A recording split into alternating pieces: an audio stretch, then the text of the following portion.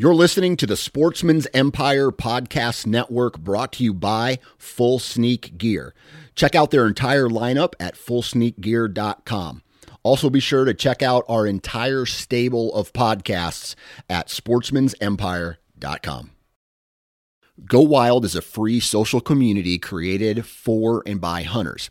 This means that unlike mainstream social media, your trophy pictures won't be censored. They're encouraged. As you spend time on Go Wild, you will earn awesome rewards such as gift cards, free swag, and big discounts on brands like Garmin and Vortex. You will even earn $10 just for signing up. Visit downloadgowild.com and sign up today. Fully Loaded Chew is tobacco-free, long cut, and pouches that gives you the same pack, dip, spit, and buzz that you're used to without tobacco. Fully Loaded Chew comes in 9 flavors and is made with all food-grade ingredients and tobacco-free nicotine.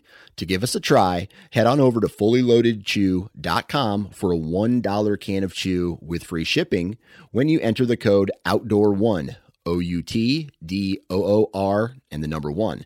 For more information on our product line, visit fullyloadedchew.com. New from Moultrie Mobile, the Feed Hub offers first-of-its-kind cellular connection and control for nearly any spin cast feeder on the market. When used with the Moultrie Mobile app, you can monitor feed and battery levels, run feeders on demand, receive alerts when feeders are clogged, and remotely adjust feeding times. The Feed Hub is ideal for anyone who maintains feeders. Remove the guesswork and save time by planning feeder maintenance before you drive to your hunting property. For more information, visit MoultrieMobile.com. Before history is written, it's played. Before it's frozen in time, it's fought one shift at a time. Before it's etched in silver, it's carved in ice. What happens next will last forever. The Stanley Cup Final on ABC and ESPN Plus begins Saturday.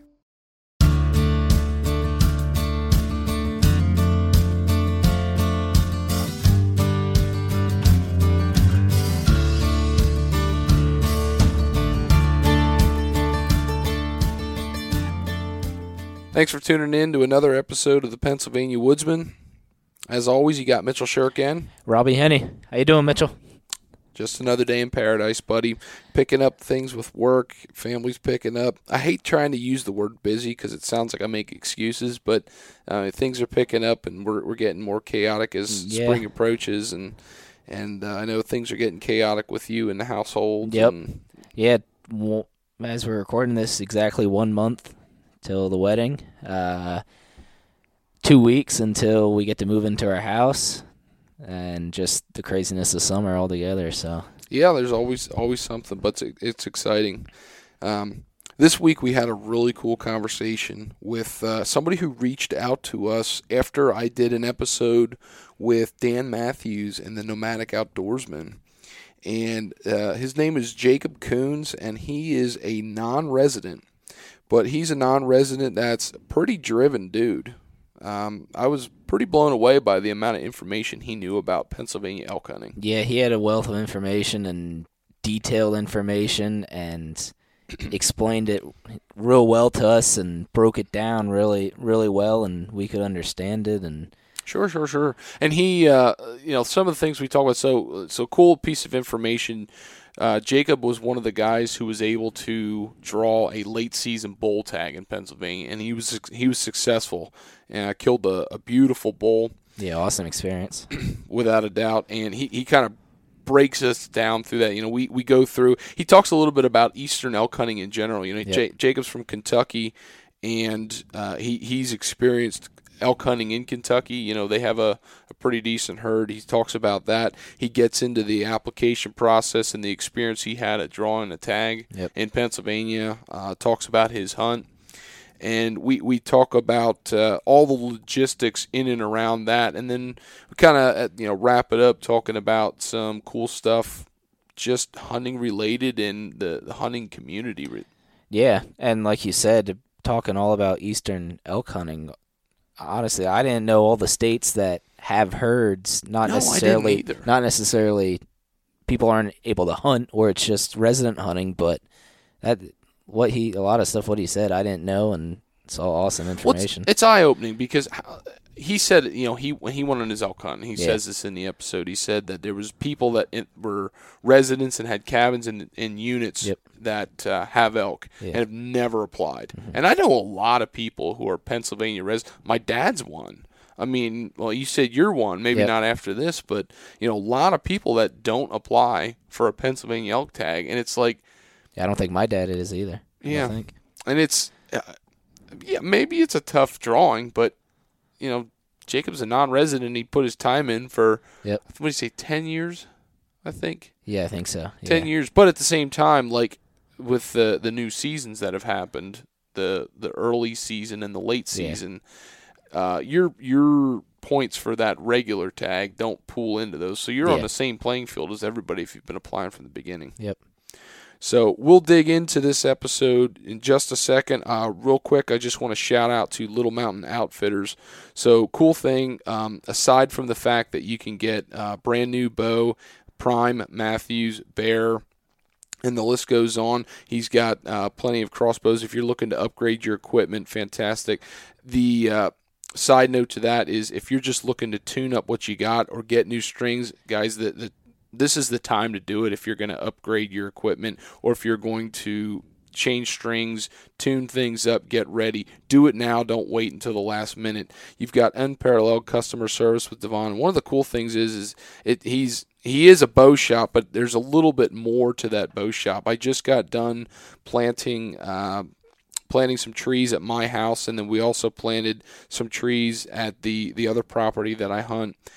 We bought some Norway spruce, we planted some persimmons, and I planted some other native forage bushes. I planted some hazelnut, and oh gosh, man, I can't remember what the last one was, but Devon's always doing cool stuff like that, trying to tie together the hunting atmosphere, and that's why they're great supporters of this podcast, and big shout out to them.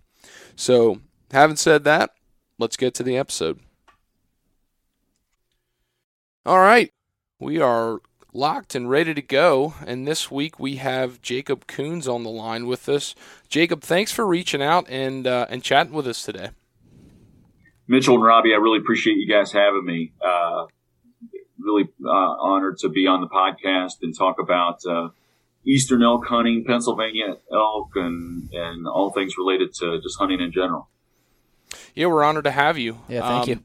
So you, this all started from, I did an episode with Dan on the Nomadic Outdoorsman, and you kind of reached out afterwards, but it was kind of funny. Before you reached out, I had listened to the episode that you did because, both of us being from Pennsylvania, I'm very interested in elk. I've been applying for a number of years in Pennsylvania. I'd love to have the opportunity one day to draw a tag, and you've been one of the lucky people that have been fortunate enough to draw a tag in Pennsylvania. Yeah, I had been putting in for 10 years, and I'm a little bit of an adult onset hunter. I hunted when I was a kid, like most of us, but I stopped in my teens. When I was growing up, it was go, take your climber and go find a good tree up there, and we didn't pay attention to the wind, and we didn't know. We sort of hunted. The rub lines or whatever, but we didn't really know about scrapes, and maybe I had a safety harness, maybe I didn't, maybe I had some food, maybe I had some water, and so there wasn't a whole lot of strategy into hunting when I was a kid, and so as an adult, I started to get back into it about 10 years ago, and that made me like 37, 38. And, I'm really sort of kicking myself for taking that long to get back into it. So anybody, like I know, Robbie, you said you're like 28 or something. 25, yeah. Yeah, 25. Yep, okay, you're lucky, man. You're lucky. Don't let these years get away because No, I honestly got back into it because I had done a lot of men's league sports like soccer and basketball and flag football, and just needed something, and realized that, you know, hunting is a life skill. Hunting is meaningful, and it's a gritty experience, and so I really cut my teeth on trying to become a better hunter 10 years ago. And by some miracle of God, I started putting in for the Pennsylvania elk draw. And I live in Kentucky. I knew a little bit about eastern elk because 25 years ago, elk were introduced to Kentucky. And so we're they've been having to hunt a little bit long. No, not quite as long as Pennsylvania. How do you remember? Do you remember what the timeline of those two states are? Because they were like the pioneers of eastern elk hunting. Isn't that correct? Yeah. You know, I think it's a very similar timeline from a hunting standpoint. Now, the numbers are very different. Now, here in Kentucky, we have somewhere close to 13,000 elk. Some people will say it's 10,000. Some will say it's 15. But we have, you know, close to 13,000 elk.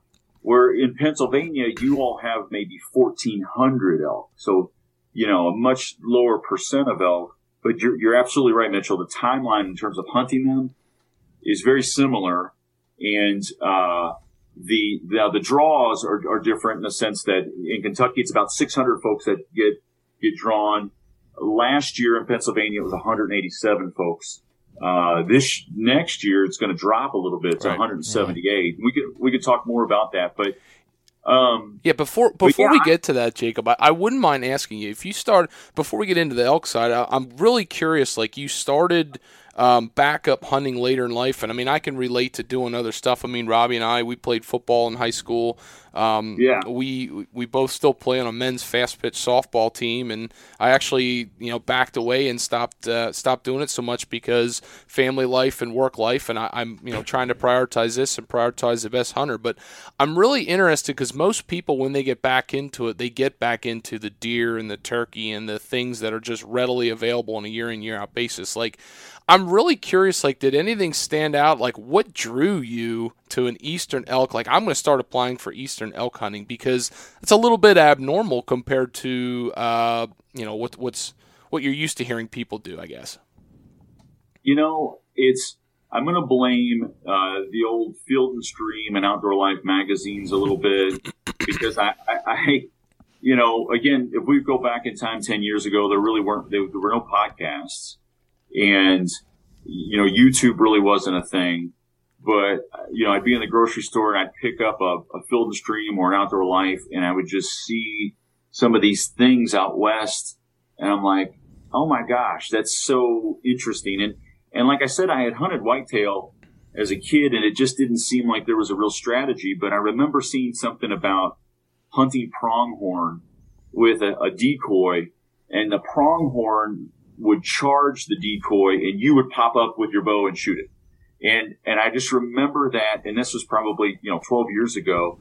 And I remember talking to my dad about it. I was like, oh my gosh, that sounds amazing. You know? So I started looking at Western hunting back then. Okay.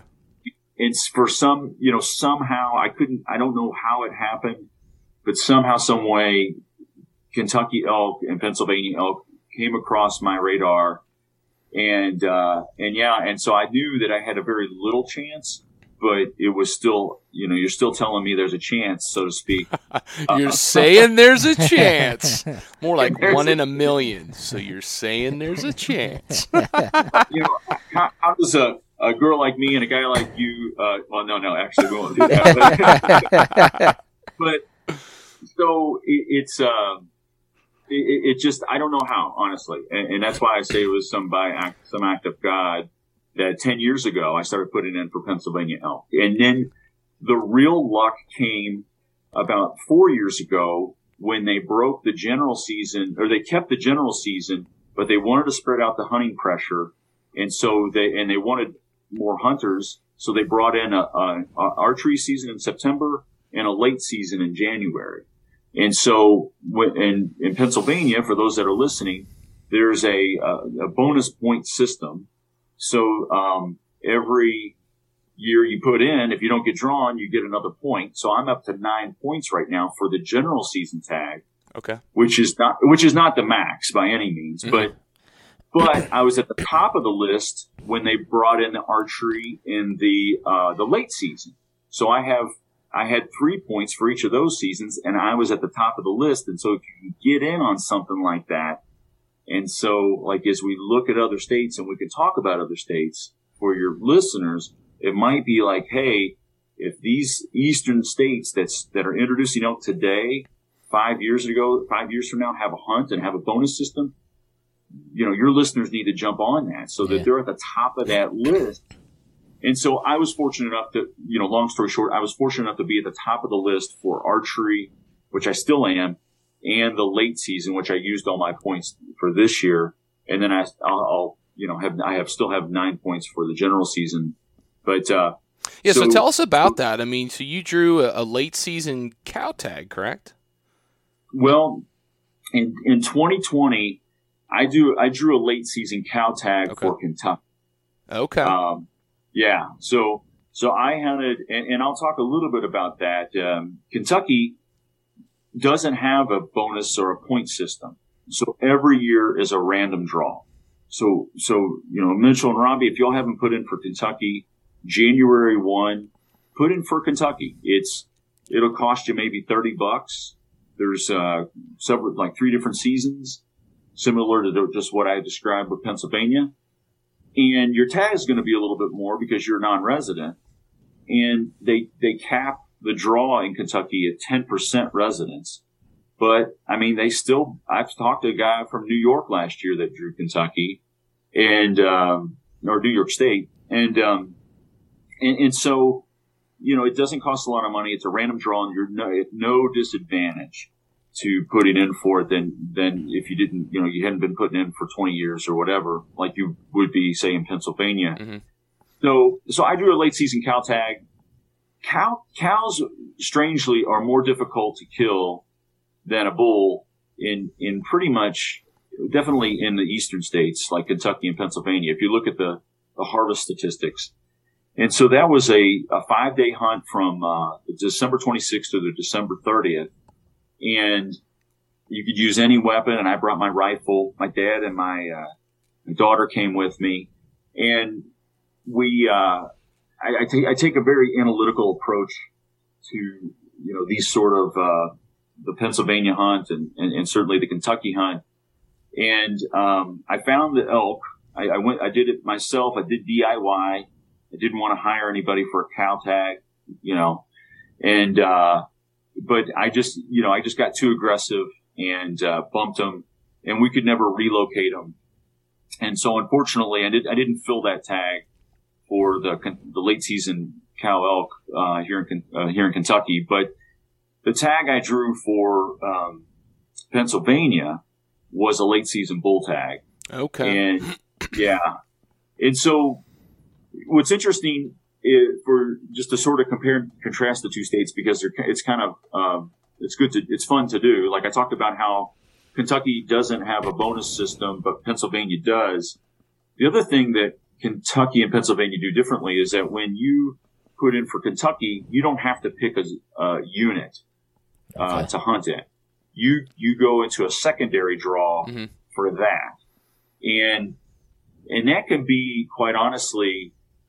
There's a lot of, it's a kind of a stressful thing because people get drawn for Kentucky and it feels like you won the lottery, but the secondary draw is 10 pounds of potatoes in a 5-pound bag. Mm-hmm. And you've got, again, a lot of land, but you've got a lot of private land that intersects with public land. And so you've got to figure out what unit do I want to hunt in? And is it going to give me the best opportunity? Because some units in Kentucky don't have any public land up. So if you put in for a unit that doesn't have public land, you're going to be knocking on a lot of doors.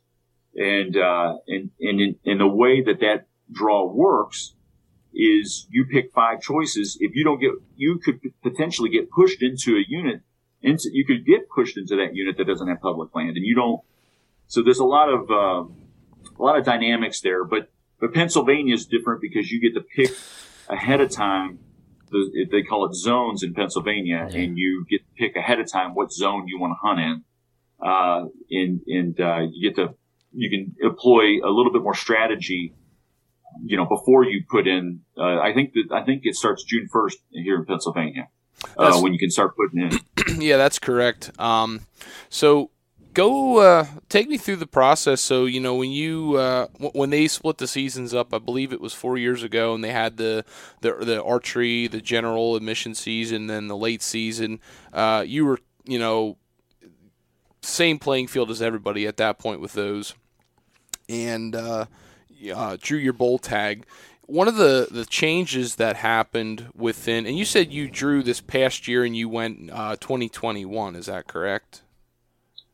Yeah, it was a 2021 tag, but the hunt is actually January. January. So then you would have been part of you would have been experiencing the change that we had in how you go about picking a unit when you apply for your tag. I mean, there was a time where you would apply and you could just put no preference and done. And now there's a little bit of a difference there that you can put in a certain amount of units, I think up to 4 unit preferences, kind of giving you more specific goals. If you don't really care, you just want to hunt, or maybe you want to hunt in the unit that you have a cabin or something along those lines. So from your perspective, how did you go about adjusting that change? Did you do your research on zones in Pennsylvania to know how you wanted to go about that? Or were you kind of just I just want the opportunity? What did that look like for you? Yeah, that's a really good question, Mitchell, because, going in, I really couldn't find a lot of information on the zones, honestly. And I didn't, prior to getting drawn, I didn't really keep up with the history of the zones. I know that they had added zones like zone 14 and 13 in more recent years. And I think, maybe in 2013, the zones went through an entire sort of an overhaul or an expansion. And so what used to be zone 5 is no longer zone 5. It became zone 2 or something like that. But ultimately, I couldn't find a lot of information. And so the way that I sort of looked at it was, okay, I tried to look at the amount of public land in a zone. Because I'm the type of guy that I want to stretch my legs. I want to experience. I want to punish myself a little bit. I've hunted out west. I killed a bull in Montana on a general tag, and it was glorious, the amount of punishment that I felt during and afterwards. And it's strange to say that. But I think in this world that we live in that's very comfortable, when we can get uncomfortable, it becomes really memorable for some reason. And so I wanted to stretch my legs, and the zone that I drew, and I'll just tell your listeners, was zone 13. Okay. And I had come across some information online that suggested that zone 13 had some good bulls. I had looked at the public land breakdown. Everybody should have some sort of mapping service, whether it's OnX or Basemap or Gaia or Hunt Stand. I mean, I could probably list 10 of them, but everybody should have one of those. And you can easily, for example, I use OnX. You can easily go into OnX and pull up the elk management zones on your map there in Pennsylvania. And you can start messing around with it just to see how much public land and how much private land is in a particular zone. And so so honestly, it was very simple like that. It wasn't even that complicated. It was like I knew these were world-class elk. I knew that Pennsylvania managed for world-class elk. But for me, I felt like zone 12 or zone 13 were more interesting to me because of their size because of the amount of public land, at least that was in 13. It fit the mold for what you were looking for. It kind of fit the script, so to speak. Yeah, it did, and so it's I after the hunt, I've actually gone through each of the zones in a very methodical way to look at the breakdown of public and private and look at the harvest locations, which, Pennsylvania will share. So anybody can go to the Pennsylvania Game Commission website and you can see the harvest locations. Unfortunately, they've only updated to 2019. I've actually been able to get the 2020 and the 2021 data, but it gives you a sense of like, wow, this is great. Like, what an awesome state that will tell you. Yeah. We use that for bear a lot too. Like, we have the exact same information for all the black bear harvest. Yeah. So you can break down, and it's interesting to see for black bear that we always have like the same 3 counties in Pennsylvania that are always fighting with each other for the lead. But what's really cool is when you look at each year, you can actually see the highest densities within counties. So for instance, you might see that one specific county that had the highest bear kill, that was where the most were killed, and you can kind of correlate back and be like, oh, no wonder there was such an awesome acorn crop in that specific location. Translate that there's another area that I'm thinking of that is not even on the radar in the top 5 states. However, it was one of the most dense. So that is a really cool attribute that Pennsylvania offers, is that specific information for black bear and elk. I have to applaud the Pennsylvania Game Commission for how they promote Pennsylvania elk hunting. From my understanding, it brings in about $1 million of tourism dollars to the Benezet area. Absolutely. Every year, which is awesome. And, I live in Kentucky, and I get to sort of see both states and how they do it. The other dynamic is that Pennsylvania Game Commission plants food plots specifically for elk to reduce that conflict with, local farmers and other people's private property and that sort of thing. And so if you look at the harvest data, you'll see that's really where a lot of the elk have been harvested, around these turnip or alfalfa or whatever it is that they're planting at that time. Again, it's a little bit more than driving up and getting out of your truck and just, there's the plot, there they are. But there's more nuance to it. And I imagine, as time moves on, I think there will be more nuance and maybe like your harvest rates will start to drop down. Kentucky's have dropped down. Elk are, getting smarter. Sure. Yeah. And for what I understand, I think they're expanding in Pennsylvania in certain areas. I think there's people seeing elk in places of the state that they've never seen it before. So I don't know what that's going to do, if there's going to be changes within the home range, if that's going to change the dynamic of the hunt or not. Yeah. Yeah, I know that they really want to keep it within that zone. But yeah, elk are going to do what elk do, and maybe if they find a place that they like, then maybe they spread it out that zone. But that's really interesting. I hadn't heard that, but that's interesting. Yeah. So I'm anxious to hear a hunt breakdown. So, tell me about, everybody finds out around the same time when you draw. There's no heads up. It's pretty much like you draw a tag and the world revolves around that tag, and life is planned around that, so to speak. And so you had a little bit more time for planning, so to speak, because it was a late season tag. But walk me through that process. I'm curious to know if you had gone with a guide on this at all, or if you did go by yourself. I know you said you're a do-it-yourself kind of guy mentality. Talk us through that. Yeah, no, it's interesting because according to PGC, about 85% of hunters that get drawn do go with a guide, and what I did with this was I wanted to take a DIY approach, but I did hire a guide.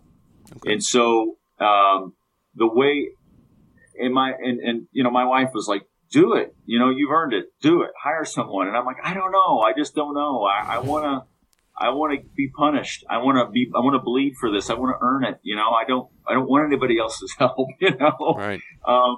But in the end, it's late season. It's not the rut. And it's difficult, as we all know, if we're hunting late season whitetails, it can be difficult sometimes to find a good mature animal that's not on, someone's cut cornfield or, private land.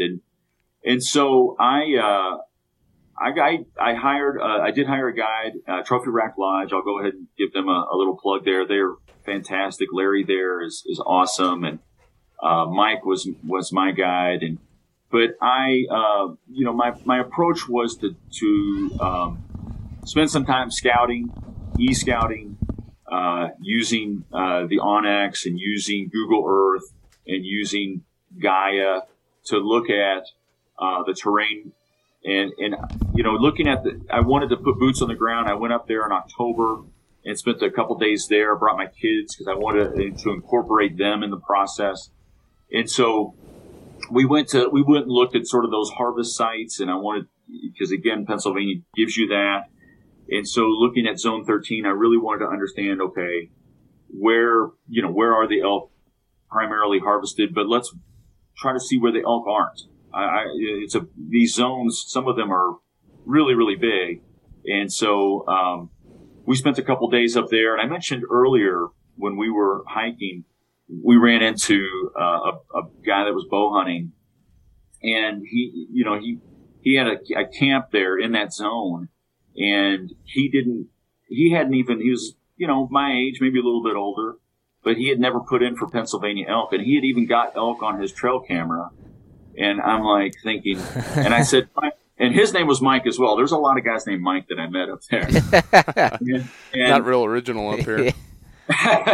And I was like, Mike, you got to do me a favor, man. You've got to put in, and you have a cabin here. It just, these are, you couldn't kill an elk like this, that you have here out in some of the best Western states, So, ultimately, awesome guy, super helpful. He said he would even let me stay at his cabin if I wanted to. And I just have such great respect for Pennsylvania hunters.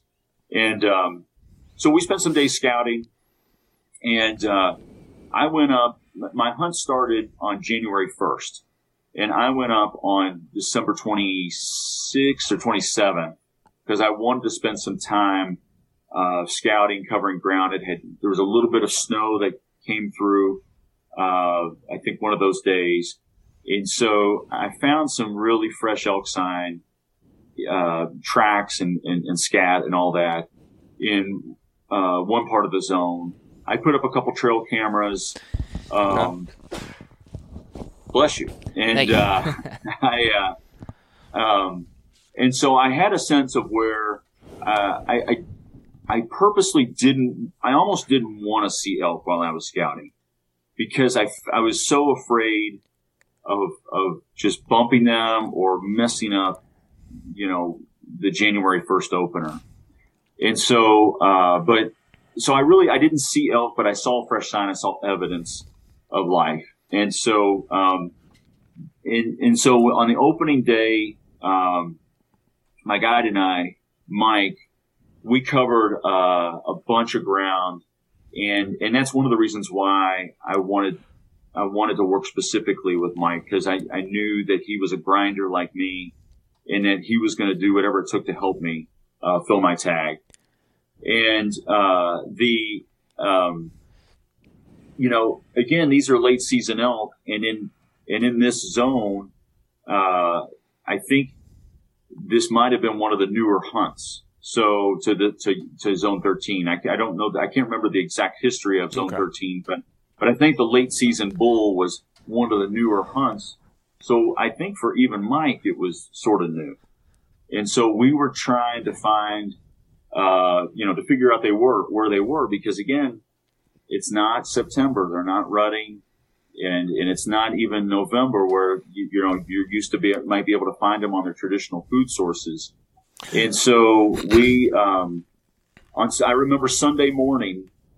So opening day was on Saturday. Sunday morning, of course, we go out to this area that I had found the fresh sign, and sure enough, we see a cow and 3 bulls. And of course, on Sunday there's no hunting in Pennsylvania, right. so that was bound to happen. Tell me a little bit, if you don't mind. Tell me a little bit, like when you started honing in, like you found some fresh sign and stuff. You were talking about food source. I'm really curious, like what did you have to hone in on, and what was your cues or tips of information that really made you like dial in at certain locations? Was it a certain food source? Was it that they went to a certain area that was adjacent to a food source? Were you finding pockets of thermal cover that they wanted to be, or security from hunting pressure that occurred for the last 2 months? Like, what were some of those like specifics that really dialed that down? That's a good question, because in Kentucky, the elk were crushing acorns, and surprisingly, even in December, there were still pockets of acorns, and that's how I was able to find. I found it was 3 bulls and 3 cows that were grouped together on my Kentucky hunt. There are no food plots. The Kentucky Department of Fish and Wildlife Resources does not tell you where elk have been harvested. They don't share those records or keep those records. They don't plant food plots like Pennsylvania does. And so there's a different dynamic there. And I talked to probably 7 or 8 other elk hunters from Pennsylvania from previous years about how they approached. And one of the guys I spoke with was somebody that DIY'd it and killed an incredible bull a couple of years ago. I think it was in Zone 13 as well, but it was a earlier season hunt. And the theme I kept hearing, Mitchell and Robbie, was don't bump the elk, hunt the edges. They are unpressured animals. They are very patternable if you find them. And if you go in, then you could really mess up your hunt. And that, it was hard to, that was a dynamic that I didn't love to hear, because like when I hunt deer in Kentucky, I'm not hunting on the edge of a field. I've got my saddle. I'm going in deep, and I'm hunting, if I can hunt near bedding, or I'm hunting, a couple hot scrapes. I'm not afraid. If I bump a deer, so be it, and I might, bust, I might ruin a hunt or whatever, but I just, it's a more of aggressive style, and that's the way I like it, and that's how I kill my public land deer. And so there's sort of a, like, hey, hunt the field edge mentality, with elk. And that's with the guy, with the guides. And that's with guys that have done it DIY, is don't bust them up. They're used to people in certain places, but if you break the bubble, you could ruin your hunt. And so, like, all of those questions you have, Mitchell, are great questions, but I'll be honest with you, it was never a situation of like, are they using this thermal cover per se? There was a little bit of deer hunting pressure, but actually, I take that back. There was quite a bit of deer hunting pressure. So, okay. And that would have been flintlock muzzleloader season pressure at that same time, you're saying? Yeah, flintlock muzzleloader. And there was more people out with doing that than I had anticipated. But then again, you've got, all the other previous deer seasons, and all the other previous deer hunters. And we all know how many deer hunters there are in Pennsylvania. So so for me, it was really about, trying to, to hunt the edges, to look at the food sources that PGC has put out and where the elk have traditionally been killed, and look for more the most recent sign. And so, and it really, again, it was, we found elk on that Sunday, but it was 3 bulls, and when you're hunting with a guide, they're, and again, for anybody that's a guide that's listening, please don't take this the wrong way. But my perspective and my opinion is that they are trying to they've got this many clients. They've got, 15 clients. They want to get the biggest bull for every client based on that client's ability for that bull. So if they have, okay, we've got, someone that's 85 over here, we've got a bull identified for them already over here that's not going to be too physically taxing. We've got this young lady over here. We've got a bull over here for her that she's going to be able to shoot. Or this person has some other limitation, or there's this young guy over here. We're going to stretch his legs and we're going to find a bull, But the other dynamic is that they want you to kill the biggest possible bull because they don't want to kill small bulls, right? Mm-hmm. And that's one of the reasons why I wanted to hire a guide, because I wanted to kill something that was bigger than my 2018 Montana elk. I wanted to kill something that was truly a mature animal that was representative of Pennsylvania elk. And so the 3 bulls that we identified on that Sunday, quite honestly, none of them made that cut. And so obviously, we could have gone back there, but the benefit of hiring a guide is that they have lots of eyeballs. And so not only do you have your guide, like I did with Mike, working for me to help me one-on-one find elk in the zone that he's an expert of, but also the other guides that had already helped fill tags for other clients, they're out looking for elk as well. And so that's really where another guide, Jamie, had identified a set of bulls, about 15 or 16 bulls on private land. It was a cut cornfield, and it was in Zone 1, which Zone 1 is open to all tag holders. And the reason being is that Zone 1 is really to serve as the last stopgap between some of the major highways and some of the major areas there. They don't, the state does not want elk to go past, outside of that zone. And so for me, that's really where it was helpful to hire a guide, because I wanted to take a DIY approach, which I did, but to have the different sets of eyes and the support of guys like Mike and Jamie. And so I believe it was that following Tuesday, I guess it would be day 3 of the hunt, Jamie had found a group of 15 bulls, and I was able to find and so that's, again, that sort of ace in the hole. That's the exact reason why I wanted to hire a guide, because I thought, I don't have time to get permission from local farmers. And I really had I thought that there would be a high probability that there would be a mature bull on some private land somewhere. But, good luck trying to find that on your own. Yeah. And within the few days that you have the hunt, it was January 1st to January 8th, and that includes a Sunday. So you have, really, fewer days than you'd like. Right. So that's where it really worked out. And so, all the credit really, big credit to Trophy Rack and Jamie and Mike for helping me find an elk. And so that Tuesday morning, I was able to harvest my bull, at 150 yards. Nice.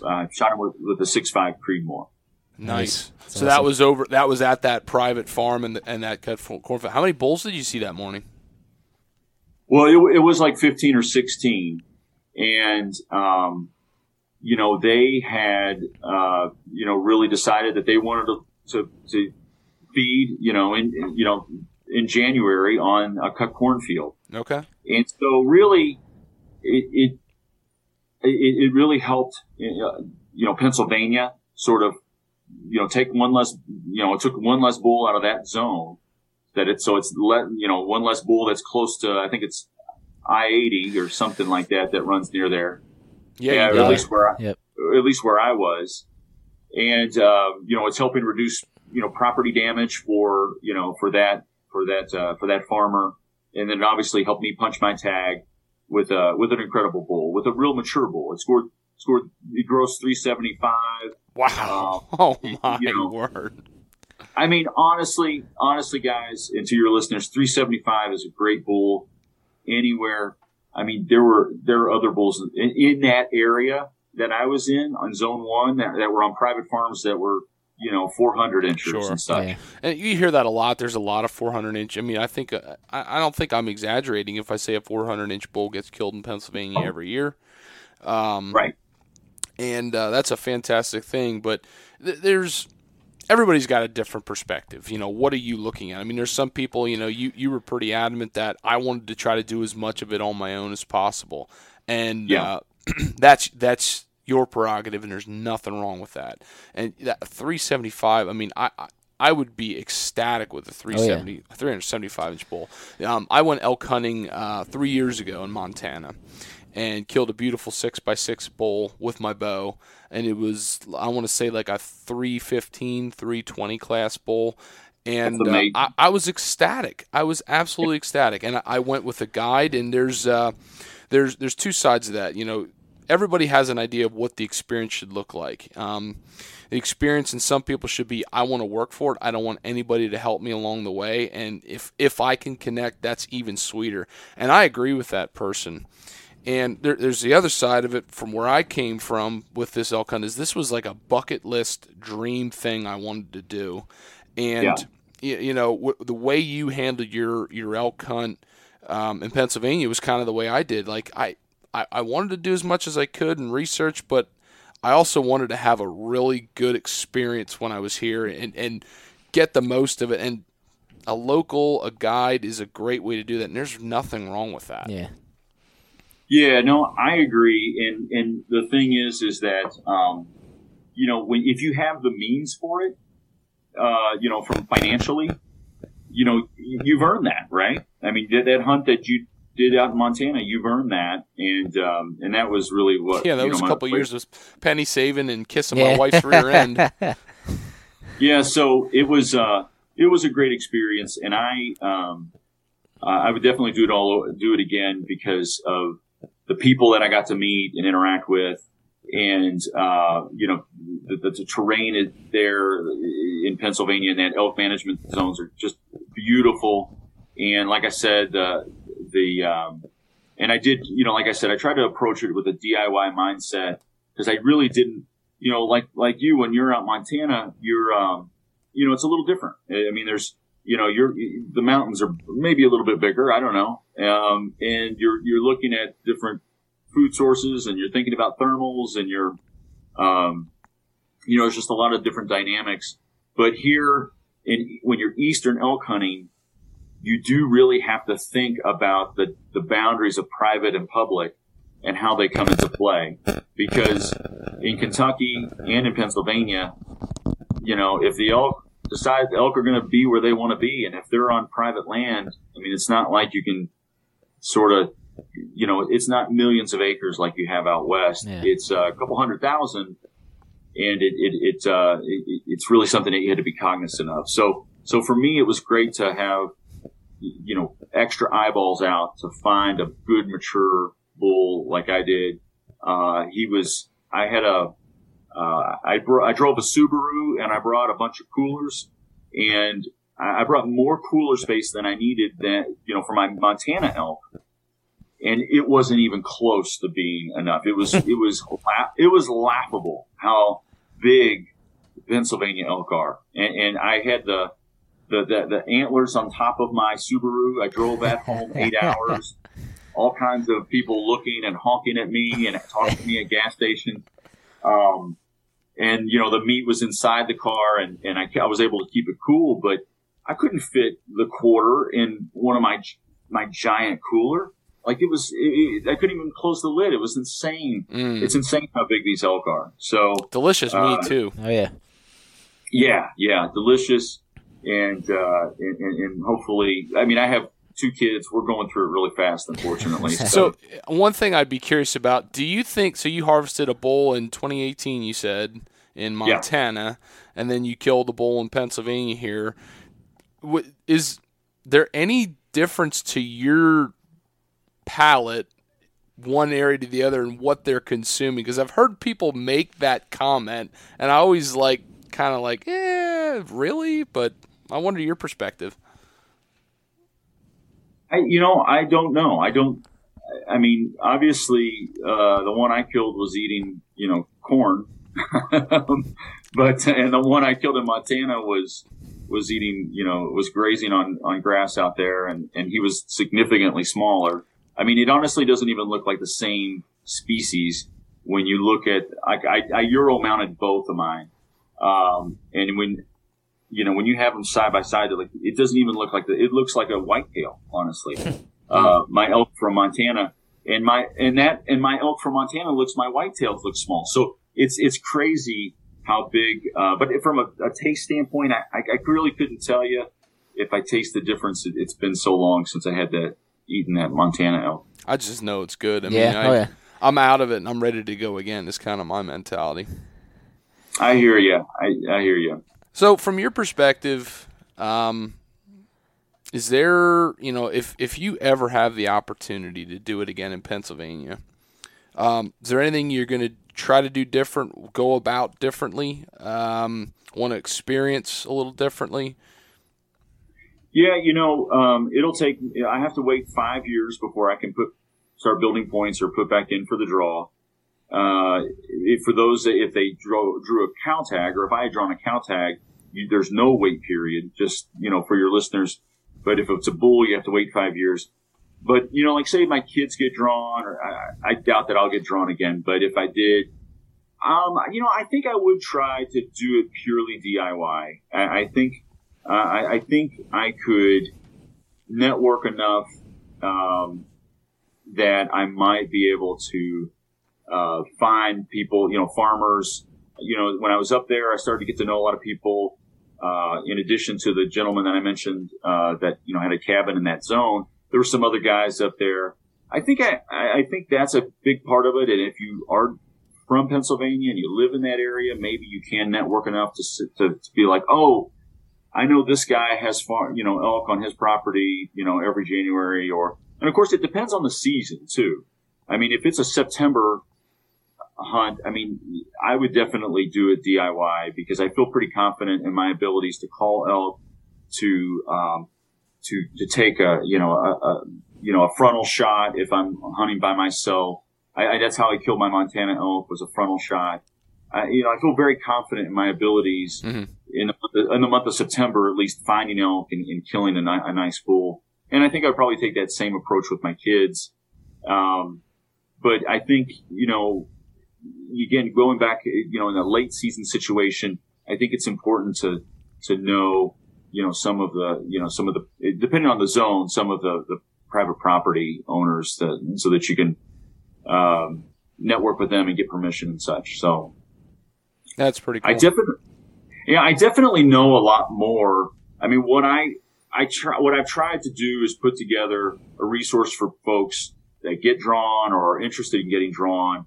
So I go down sort of systematically and try to break down each of the zones from where the harvests are. We look at different mapping tools and that sort of thing to find property that's available for hunting, private property that's available for hunting. Some of the wind tools. There's just so many different layers that you can get with Onyx and some of the other mapping tools to help you e-scout and really break down a zone. And so, I feel a lot more comfortable, quite honestly, than I did, prior to the hunt a couple months ago. That's fantastic. What do you think, Robbie? Now, I mean, I was thinking the whole time you were talking, you answered all the questions that popped into my head, but I mean, talking to you gets me pumped up for hunting season in general, and I haven't, unlike Mitchell, I haven't put in for any points or anything, or any elk tag or anything in Pennsylvania. My dad's a big Western hunter, and he's gotten 4 elk out there, and so that's all I've really been putting in for and focused on. But I would love to do a Pennsylvania hunt and only have to travel 3 hours to get up there, and No, but it what you were saying with kind of like your hybrid hunt, if that's okay if I call it that, with the guide and doing it yourself. It sounds a lot like any time you would hunt deer too, where you have to put in that time ahead of time, put in that scouting, and even when you do hire someone, I mean, there's still a lot of work to be put in. It's not like they just sit you down and they're right there. Unless your dad's deer hunting with me, then I take him and I set him at a spot right and say, okay, the buck's going to come up here. I hope he listens to this and hears I that. do too. Because I want to bust on him so bad. Real quick, we do a group hunt in our rifle season, and we had families got together, and his dad shot a buck on a little push we did, but I was the one that dropped him off at that spot, so I tease him all the time, take you to the right spot kind of deal. Yeah, I mean, that's we got to honor our elders, right? Yeah. Oh man, he's gonna be like, son of a... No, that's awesome though, and I mean my cousins go out west too, and they've only gone for mule deer hunting, but they do it yourself, and my dad, the last time he went out for elk, he has two friends that live out in Wyoming, so he kind of has the inside scoop with them, but he did a do-it-yourself one with them, and like they bought or rented horses to pack everything in and out, and they went 20 miles in and to get their elk, and that was one of his favorite hunts ever. Now he keeps saying now he wouldn't be able to do it physically, go in and out like that, but your story's awesome, and I just get pumped up thinking about it. I think honestly, I'm big into fitness, and I always, whenever I say the word fitness, I'll say fitness pizza in my mouth. But but no, I'm big into fitness, and I always have been. But when I started Western elk hunting and looking at those sorts of physical challenges, I mean, if you look at it like it's hey, I'm going to run the Boston Marathon sort of thing, it can be really motivating to go after those sorts of things. All of a sudden, if you sort of build your life around it, you start changing how you eat and what you eat, and maybe you drink a little less, and you're trying to lose weight, and it is amazing. My concern is that with Western elk hunting with the availability of information now, it has become so popular, and states are becoming. States are changing, and Idaho changed. Wyoming is going to. Yeah, Wyoming's changing. Montana has changed theirs, where you can't really build preference. I believe it's preference points anymore. Yep. You can still build bonus points, but you can't build preference points in Montana. And so if anybody's listening, don't wait. I shouldn't say if anybody's. For those that are listening, don't wait. If you want to go Colorado over the counter, and it's going to be darn crowded, because there's a lot of people going over the counter to Colorado because it's the last remaining over the counter, really true over the counter state. I would just encourage you to do it, because if you decide to wait for it, you maybe won't be as in good health as you are today, and B, the opportunity might not be there. Yeah. But the other piece of it, and I know we've talked a little bit about Pennsylvania and Kentucky, but just to, give some value to your listeners, Tennessee's a state to look at. Virginia's a state to look at. I got to look at my cheat sheet up here. Missouri and North Carolina have herds. Now, they don't allow hunting for them yet. And West Virginia has herds that they're building. They don't have hunting for them yet. But for your listeners, keep an eye on those states. They may. I just heard a podcast that Nate Thomas did. Nate is he's the host for Missouri Woods and Water, and he did one with Nine Finger Chronicles. And he told me that Missouri he said on the podcast, he didn't tell me, said that Missouri had their inaugural elk hunt for residents down there. I didn't even know they had a herd, but apparently in the Ozarks they have a herd. Yeah, I didn't even realize that. So, now whether they offer, and to your point, maybe it's just going to be they're going to keep it residents. I know, there are some other states like South Dakota's resident only, Michigan's resident only. I think Wisconsin's resident only. So I'm looking at my cheat sheet here, but there are some states that are resident only. So maybe I misspoke about Missouri, but yeah, it's just important to keep eyes on those states because you could be ahead of the curve while everybody's zagging to go to the west. You can sort of zag to the east and put yourself in a good spot. So, but yeah, it's really exciting. I hope to get my kids out at some point to elk hunt. School is such a conflict. I hate school. I wish we could just take it out. So I appreciate you sharing all those experiences with me. I'm curious. So there's a progression, I think, with most hunters. I mean, some people go hunting, and then there's people who just want to get better and do the next thing, and it's all checking things and keeping that drive going. And I kind of went through a lull at one point not too long ago where I was trying to find my next thing, like what's my next thing I'm motivated for. And I kind of plateaued a little bit. Now I'm trying to grind back to it. But you went, you were successful. You killed a Montana bull. You killed a fantastic Pennsylvania bull. You were able to hunt and experience Kentucky. What's next? What's got you hungry? What's got you looking for the next best thing, whether that's Western hunting of another species or maybe it's still an elk? I personally, I turned 48 this year, and I've talked to my wife, and I'm like, listen, I don't want to, 12 years from now, I don't know what I'm going to be this is when I'm 60, and I need to do this. It's something that's important to me. However, and I've been building points in a lot of different states for a long time, in Wyoming and Colorado, Montana and Arizona. And I could draw tags for elk if I wanted to. But as I mentioned, my kids can't hunt with me. And I don't want to be that type of father who is so in love with hunting that it sort of, my kids feel like they don't, that their dad doesn't want to spend time with them, or he loves hunting more than them. And so, honestly, this year, I pronounced it Year of the Deer. My kids are starting, my kids are 15 and 13, and we're just going to whack them and stack them from a deer standpoint. They're getting a lot.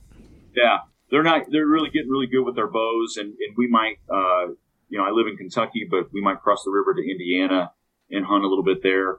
Now, I am working on taking my son out west for a pronghorn hunt this year. I just put in for some this year too. Okay. Yeah. I mean, there are some states that are before school starts with like an August 15th start. And so there's a high confidence that him and I are going to go out west for a pronghorn hunt.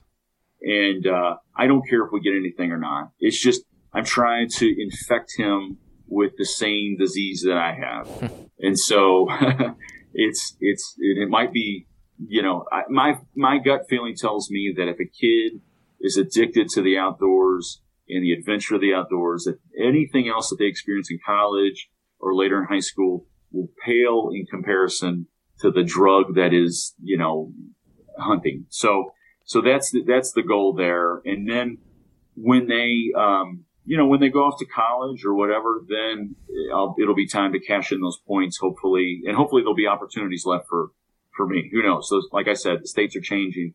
Unfortunately, I can't make that trade. Yeah. I can't say, well, I'm going to go elk hunting this year. And, I want my kids to be part of the hunting experience. That's pretty cool because, I currently have a 2-year-old and a 7-week-old, and I am, of course, wanting a little clan of hunters, but I struggle with that. Trying to get into this mental, whatever you want to call it, funk, that it's just like it's hunting season, it's time to go, and I got to find the time, I got to make the time because I got to get it done, and.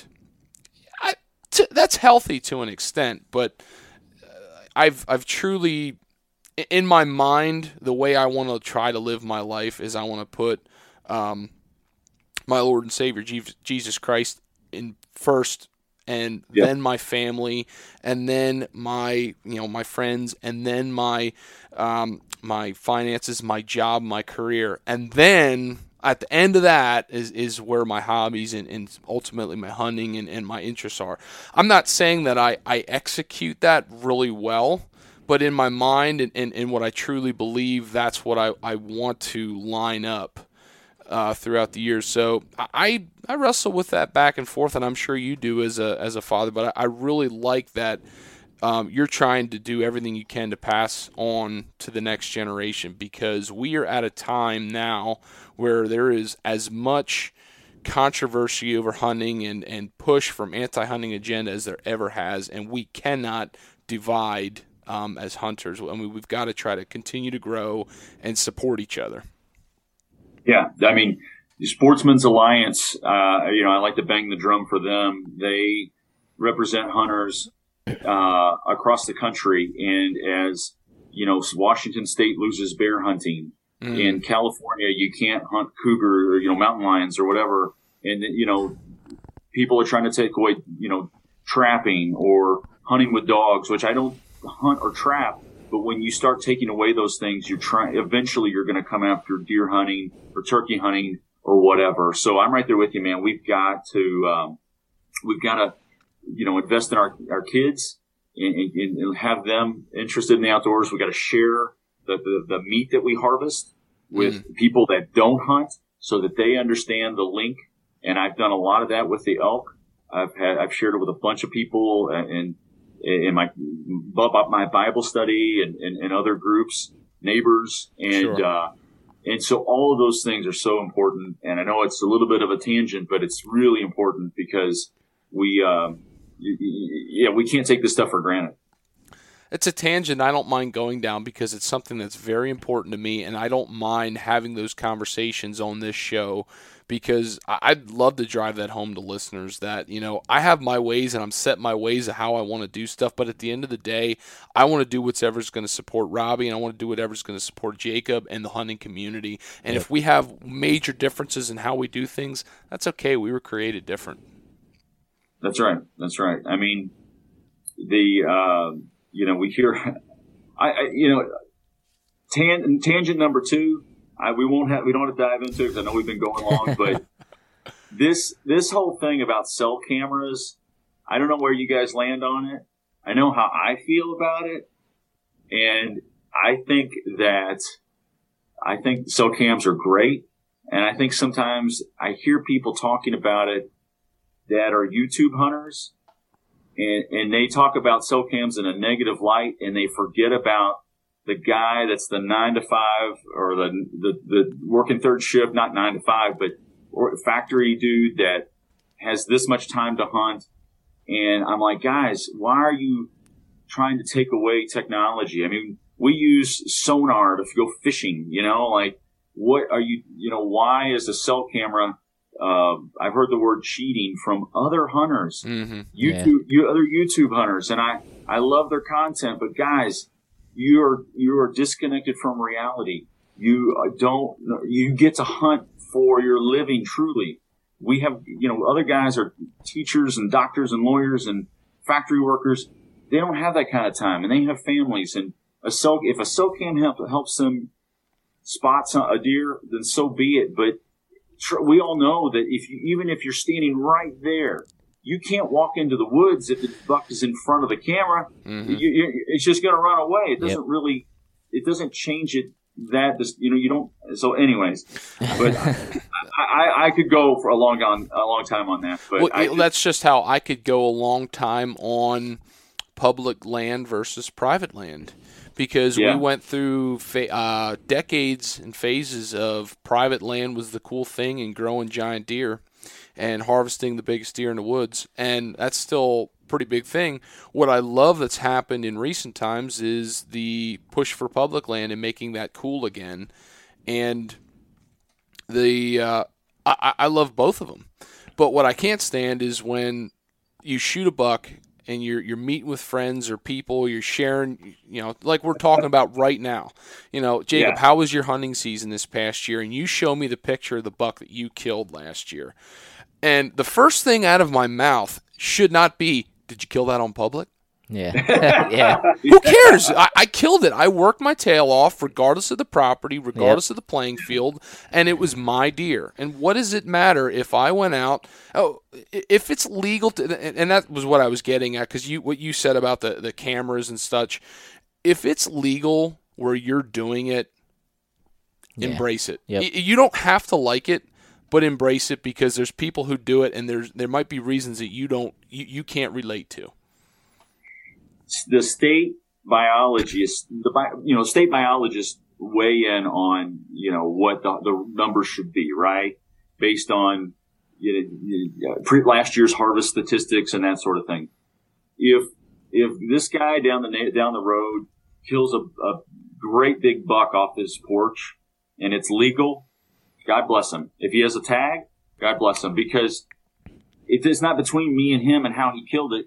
It's between him and the state. And if they need it, we have a certain number of deer that we need to harvest. So I'm right there with you. I mean, it's not I take a lot of pride in the public land deer that I kill, but you're absolutely right. I mean, there's a lot of people that do land management and they know land and they know plant identification. They're like true biologists, right? And they understand things at a deeper level than I know, because they're designing and they're building, a property to grow big deer or whatever it is. So sure. I'm right there with you. Sure. Well, there's a lot to digest. What do you think, Robbie? Yeah. No. A lot of good information. We're solving the world's problems. We always do on these shows. Yeah, I was. I mean, not to keep going on the tangent, but within my family and with my friend group, there's different viewpoints on how to hunt and where to hunt and everything like that. But going back to what we first talked about on this podcast, even though we all have different viewpoints, we all still help each other. I mean, I know some of the guys that are big-time public land hunters, they're still going to help me harvest a deer, even though if I'm hunting in their area or if I'm hunting with guys who have some private land, they're going to do whatever they can to help me get a buck on their private land. So it's no matter the viewpoint, hunters stick together, it seems like. So bingo. Jacob, do you have any last things or anything we might have missed about Pennsylvania elk hunting, eastern elk hunting you'd like to share with us before we let you go? I just want to throw it out to your listeners that if they, those that want to learn more about any of the elk draws, the eastern elk draws, I mentioned Pennsylvania, Kentucky, and let's say specifically Pennsylvania, if they want to ask me any questions at all, I'm on Instagram. Okay. Shoot me 1,000 questions. I'll be happy to answer any and all of them. Like we said, like Robbie just said, well, I mean, we're all here to help each other succeed. I'll probably never draw up another Pennsylvania elk tag. I mean, maybe my kids will, but I probably won't. So I'm willing to share anything and everything, and in my experiences. And then of course, if you're putting in for Kentucky and have questions about Kentucky or some of the other states that I put in for, I'll be happy to help. I'm not, I know a lot about elk hunting just because I love to learn, but I'm not the greatest elk hunter in the world. I certainly don't know all the answers, and I would never pretend that to be that or have that. But I'll definitely be happy to help. That's great to know. We'll make sure that we tag you in our posts for this episode this week. And correct me if I'm wrong. You have you kind of created some kind of planner or something for helping people with that. Isn't that correct? Yeah, I did. I have a master's in teaching. I love to learn and I love to share information. And it's funny, ever since I was a little boy, I would write down things about how to catch smallmouth bass. And it was I was really nerdy that way and something wrong with me. And so I did create a Pennsylvania elk hunt planner, and it's really looking at breaking down each of the elk zones if you're looking at which one you want to apply for and what each of them sort of offers, looking at different maps that you can use and I do it visually. I break down the units visually. I provide some e-scouting tools that we look at topographic maps 101 and what to look for in terms of benches and saddles and pinch points and funnels. We look at creating your hunt objective, because as we talked about what my objective was at the beginning, it's really important to define what you want for your hunt, because you're going to have a lot of people that want to weigh in. They might say, oh, you need to hire a guide, or you don't need to hire a guide, or you need, you want to hunt this area, or you want to do it this way. And really it needs to be about what you truly want. We look at creating a hunt plan for each day, elk behavior from movement and calling, local logistics in terms of things there, where to stay, if you need a dog to help track an injured bull or injured elk, or we look at a lot of different layers of information, all the things that I did to prepare for my own hunt, plus even more. And then I created the same thing for Kentucky elk, a hunt planner. And then I created a tool for Western elk hunt planning. And they're all similar, but they're all very different because the logistics are very different. The idea ultimately is to maximize every single second of your hunt and not waste it, because, you only get so many days, whether you're traveling to Montana or Colorado or whether you're hunting in Pennsylvania. You don't want, there's certain efficiencies that you can create and put in place beforehand so that you really maximize your hunt experience. And so I did publish 3 books. They're on Amazon. But again, people don't have to, buy my book. I'm happy to just, if they want to check it out, they can, you can go to Amazon and you can click through some of the pages. I have a link in my profile on Instagram, and my profile is Jay Coons Hunts. But honestly, if people just want to ask me questions, I'm happy to do that. It's not, it's not about selling a bunch of books. It's really just, I just like to share information. So sure, but that's still great information. Yep. So we'll make sure we put all that in links in the description, all that good stuff. Jacob, thank you very, very much for coming on and sharing this with us. I love when I get to talk to people with a teaching background. We did one with another fella, Nate Sellers, who same thing, teaching background, and your mind works in ways that mine doesn't, and it makes it so easy for me to understand. Yeah. I really appreciate your perspective on everything, and also your experience. I really enjoy that. Well, thank you for that. I appreciate that. I'm just a bit of a nerd sometimes with some of this stuff, and like I said, it's about collecting information and putting it in a logistical format for others to sort of consume. And it's just I don't know. I would do it for free, I guess, if it's something I enjoy doing. So after I publish those 3 books, I don't know what I'm going to do next. Now I got to figure out something else. Shoot an elk in another state, right? Yep. There you go. Well, I think that's, what? I like that, Mitchell. I like that. I'll plan on that. But thanks again for having me. Appreciate it, guys. Yep. Thank you, Jacob. Have a good one.